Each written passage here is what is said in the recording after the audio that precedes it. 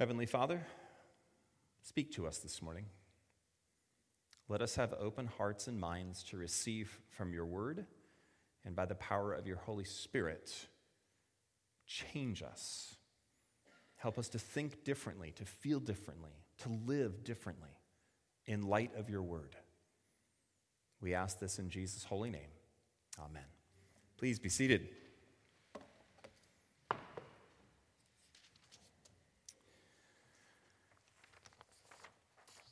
This morning I want to share some wisdom with you.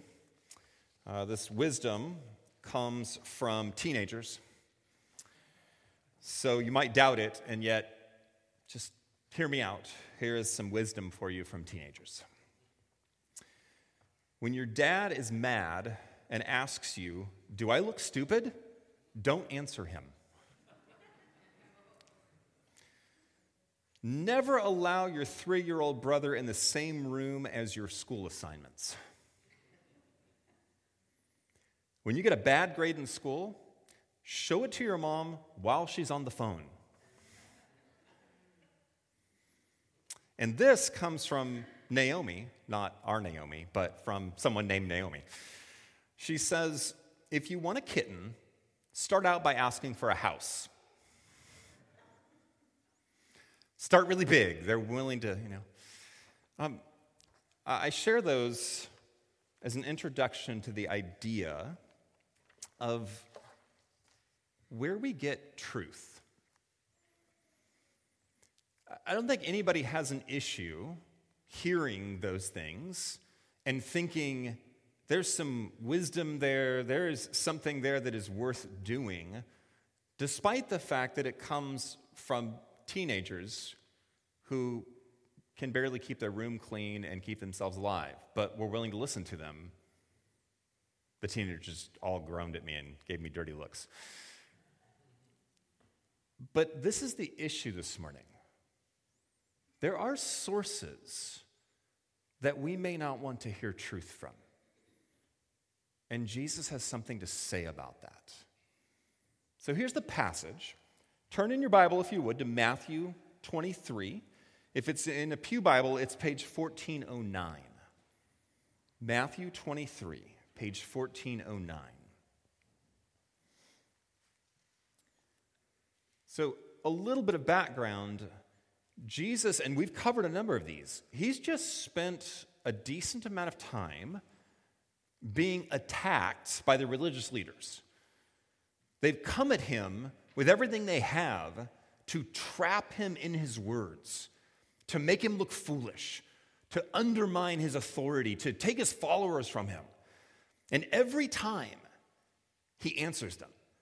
And it doesn't matter if it's Pharisees or Sadducees or Herodians or the disciples of the Pharisees, he has an answer for them. And then we didn't cover this, but at the very end, he gives them a question. And I feel like, in a way, what Jesus is doing, because I think Jesus has such incredible patience and grace and a desire to reach people, that even the people who were coming after him, he presents a question. And I wonder if everything would have changed, if they would have just gone, we don't know what that is. You've answered every question we have. We could never trap you. We don't know this thing. Will you help us? I feel like there's a moment there in that question where Jesus isn't just doing what they were doing. They were trying to trap him. They were disingenuous about their questions. I don't think he was. But they still won't do it. They won't bite. So he turns to his own, to his disciples, to those following him, and he says, I have something to say to you guys. And I don't want us to miss that the point of Jesus is not to turn into the religious leaders. He isn't turning to the crowds and his followers just to go, now let me just totally rag on these guys and tell you how awful they are. He is a shepherd to the core, and he wants to protect his own. And he knows who's leading them. And so he turns to them, and this is what he does. Jesus said to the crowds and to his disciples, the teachers of the law and the Pharisees sit in Moses' seat. We're not exactly sure what that is.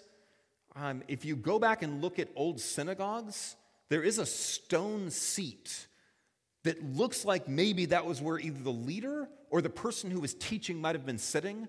And this might be a reference specifically to that position. But it at least means this: they are teaching the words of Moses.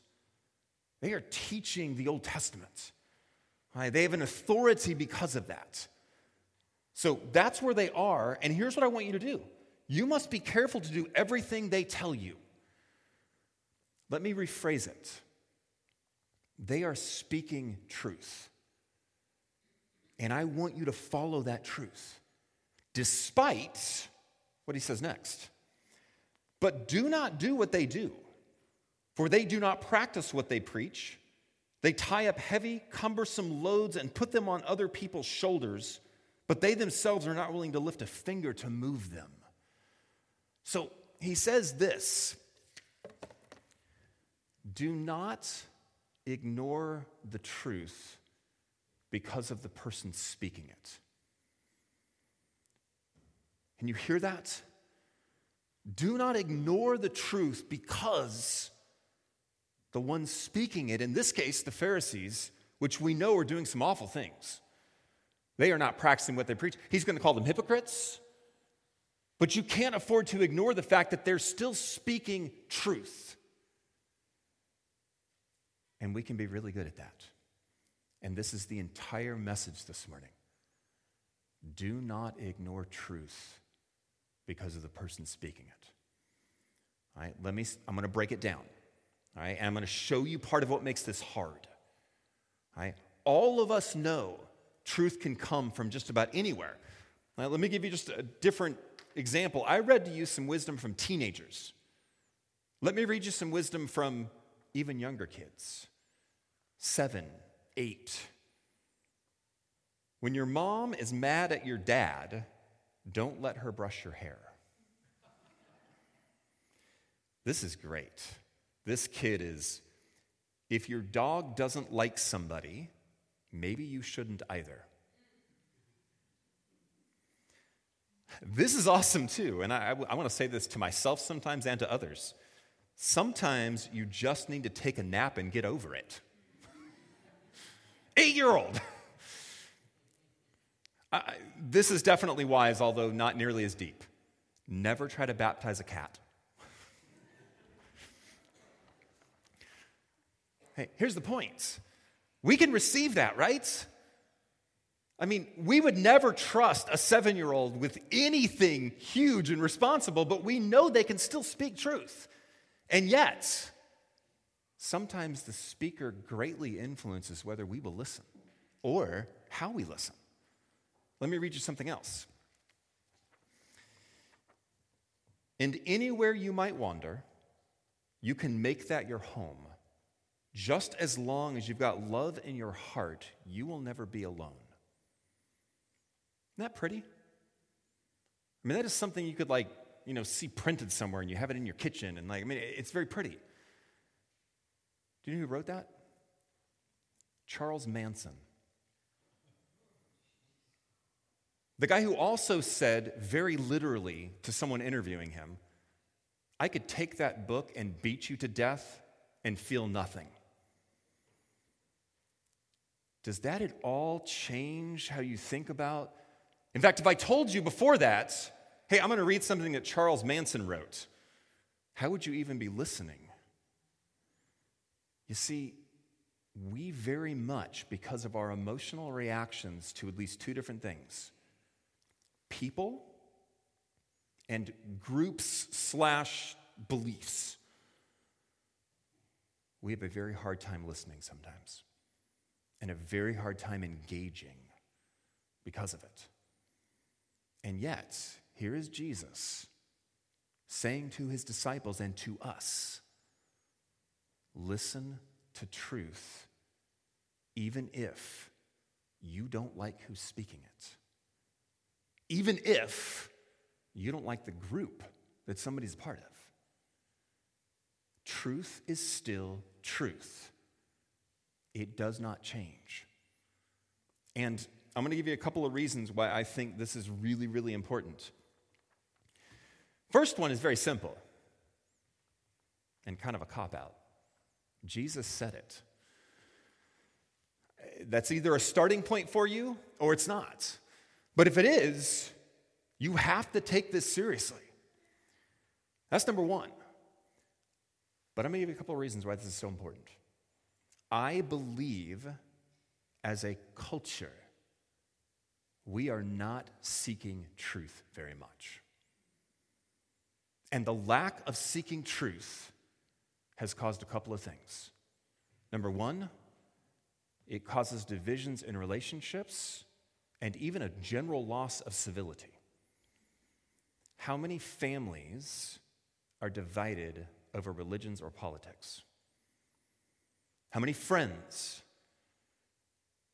Because we don't care as much about truth as we do about being right. And often we already think we have answers, and there's no way they can. Good example of this? Anyone watch the most recent Republican presidential debates? Did anybody on that stage seem to care about truth? All they seemed to care about was attacking each other. This is the same group. And yet, interrupt, yell, scream, you're this, no, I'm not, you're this. Here's what really, really struck me as interesting. Hey, because I'm slightly weird and like history, I was recently watching the 1960 presidential debate between Kennedy and Nixon. In the fourth debate, and this is the first time you have televised presidential debates, I watched the 58-minute debate, and let me tell you what I saw, and you just tell me if this sounds totally weird. Number one, they greeted one another nicely. Number two, they stuck to their time limits. Number three, and this is really crazy, they answered the question that was asked them. When is the last time you saw that even happen in a presidential debate? Number four, there was substance in their responses. Like, they actually seemed to know what they were talking about. They not only answered the question that was asked to them, but when they answered it with substance. They gave little bits of policy and like what I might actually do if I were the president. And at the very end, this is what the moderator, Quincy Howe of CBS, who was the moderator for the fourth one, this is his ending comments. He says, "This is a new type of political debate. The character and courage with which these two men have spoken sets a high standard for generations to come. Surely they have set a new precedent. Perhaps they have established a new tradition." I don't think so. It's not what it looks like now. People just fight and don't listen to each other. They don't seem to care. They are not looking for truth. And this is true, especially in the area of religion and politics. And not only do we divide over this because we're unwilling to listen to one another, but there are so many things we won't listen to because here's what we want to do. We want to demonize one another. Let me give you an example. A hotly debated topic, abortion. There's two sides to it, right?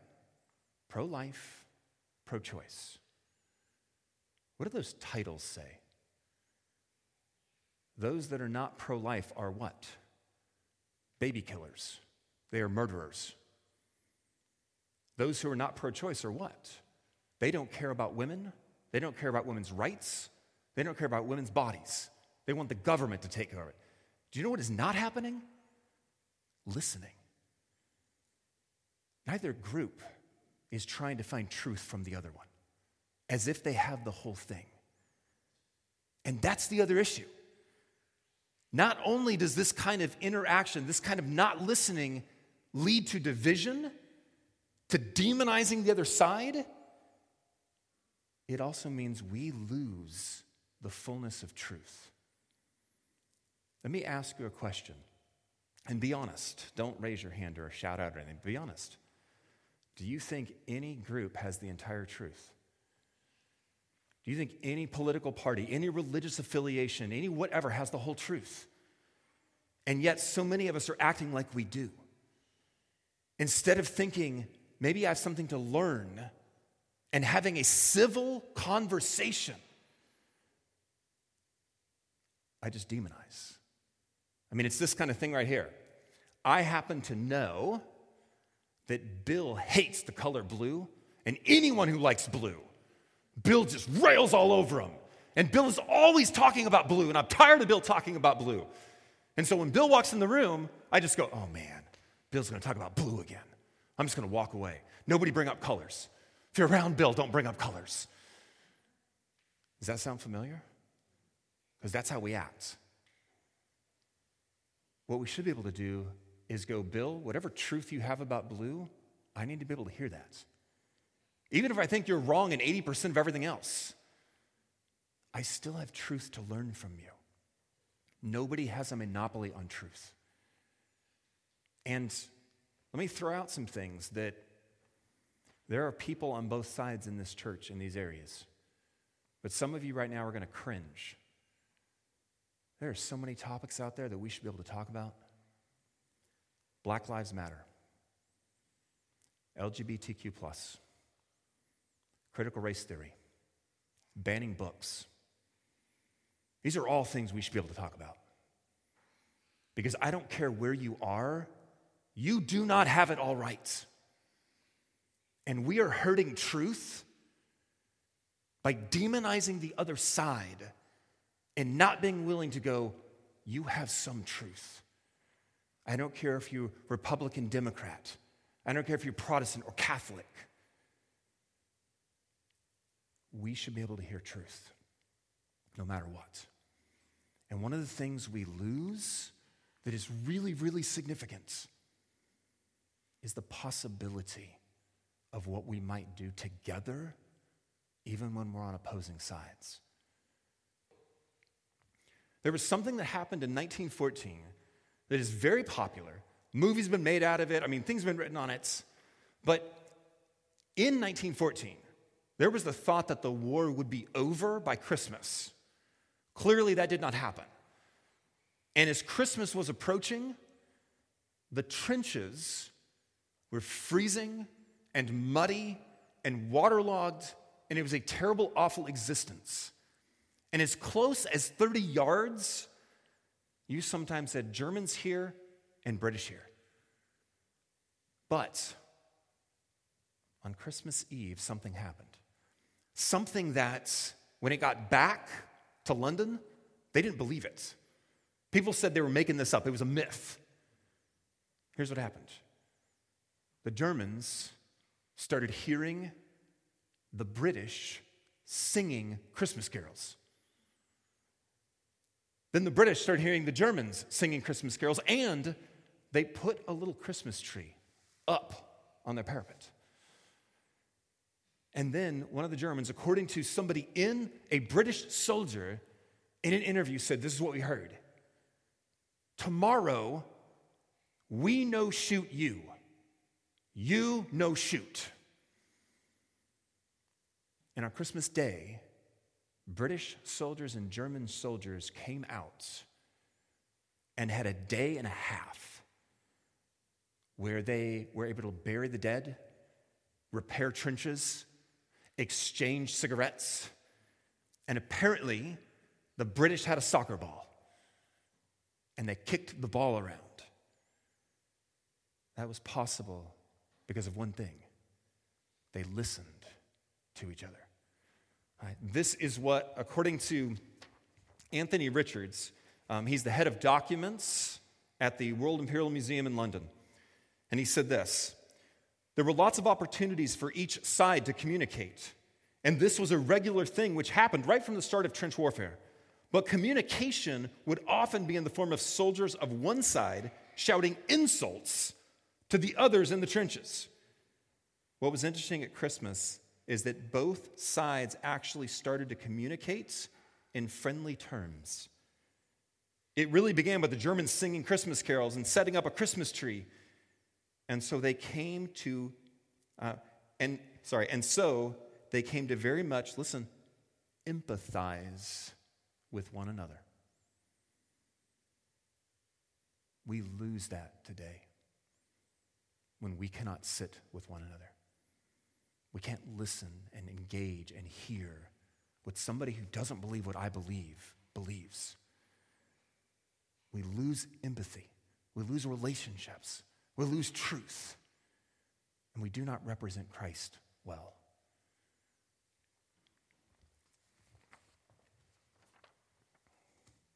Now, don't hear this.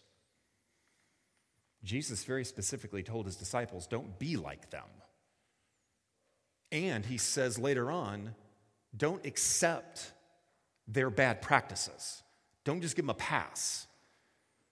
So please don't hear me saying that you have to sit with somebody who directly opposes what you believe, and then you have to believe what they believe when you're done.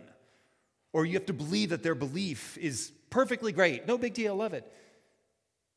I can very much disagree with you. I can very much think you are wrong. And I can still love you and learn from you and empathize. See your point of view. Hear truth where truth is at. Does that make sense? Good, at least 3 of you. That's a pretty good.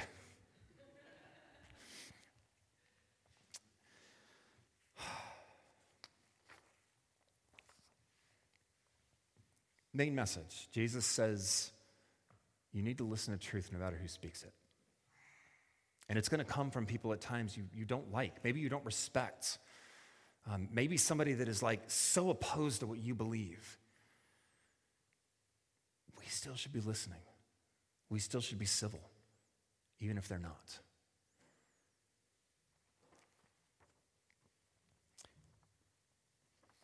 I thought it was interesting that along no man's land, trenches are set up in sectors, and different sectors don't always know what the other sectors are doing. And across the front, there were multiple places where the truce took place and other sections where it didn't. In fact, there were reports of some soldiers coming out for a truce in one sector, but down here, this sector didn't know. And they shot at people coming out because they weren't listening. Do you know why in London they couldn't believe this? They couldn't believe it actually happened? Because of all the propaganda about German soldiers. They were teaching that German soldiers ate babies and were evil, awful demons. So they could not possibly believe they could be human. There's so many things that get in our way. But if we will listen. This right here comes from a 4-year-old. They lived happily ever after, and then they had to go to work. How much truth is in that? You want to seek truth? It will require work. You want to know something about happy ever after? It will require work. We have to listen and be willing to engage with other people to seek truth. Let's pray. Father, thank you for your word. Thank you for the teaching of your Son. May it transform us. Help us to see things differently.